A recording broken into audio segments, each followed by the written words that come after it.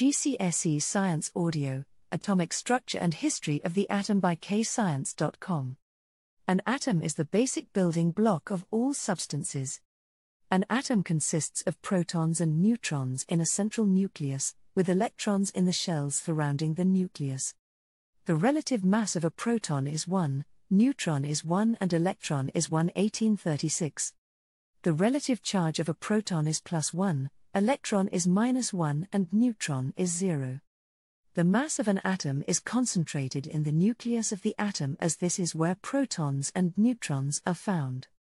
In between the electrons is empty space. The lowest energy level is closest to the nucleus and the highest energy level is furthest away from the nucleus. If there are more electrons than protons, the atom is negatively charged. If there are less electrons than protons, the atom is positively charged. If there are an unequal number of protons and electrons, the atom is charged. The mass number is the number of protons and neutrons. The atomic number is the number of protons, equal to the number of electrons. The number of neutrons equals the mass number, atomic number. Isotopes are different atoms of the same element, which have the same number of protons and a different number of neutrons. All elements have the same number of protons, however, if their atoms have a different number of neutrons, then they are isotopes.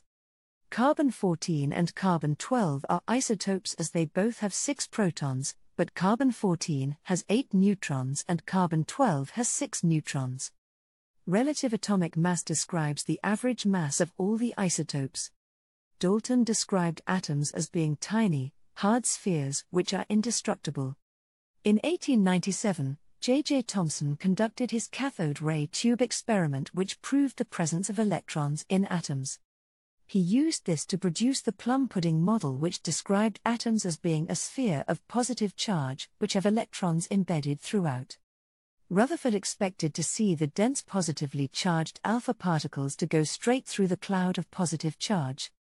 But most of the particles went straight through, some were deflected in different directions and 1 in 8,000 alpha particles were deflected straight back.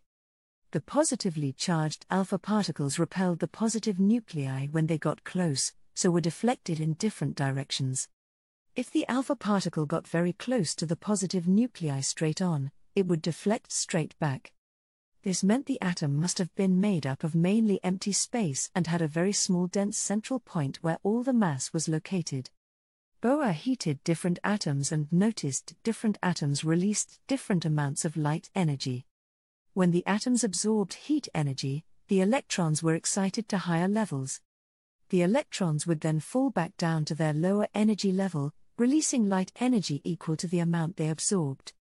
Bohr suggested electrons must be orbiting the nucleus in fixed energy levels, shells, at fixed distances from the nucleus. Moseley fired high-energy electrons at different elements.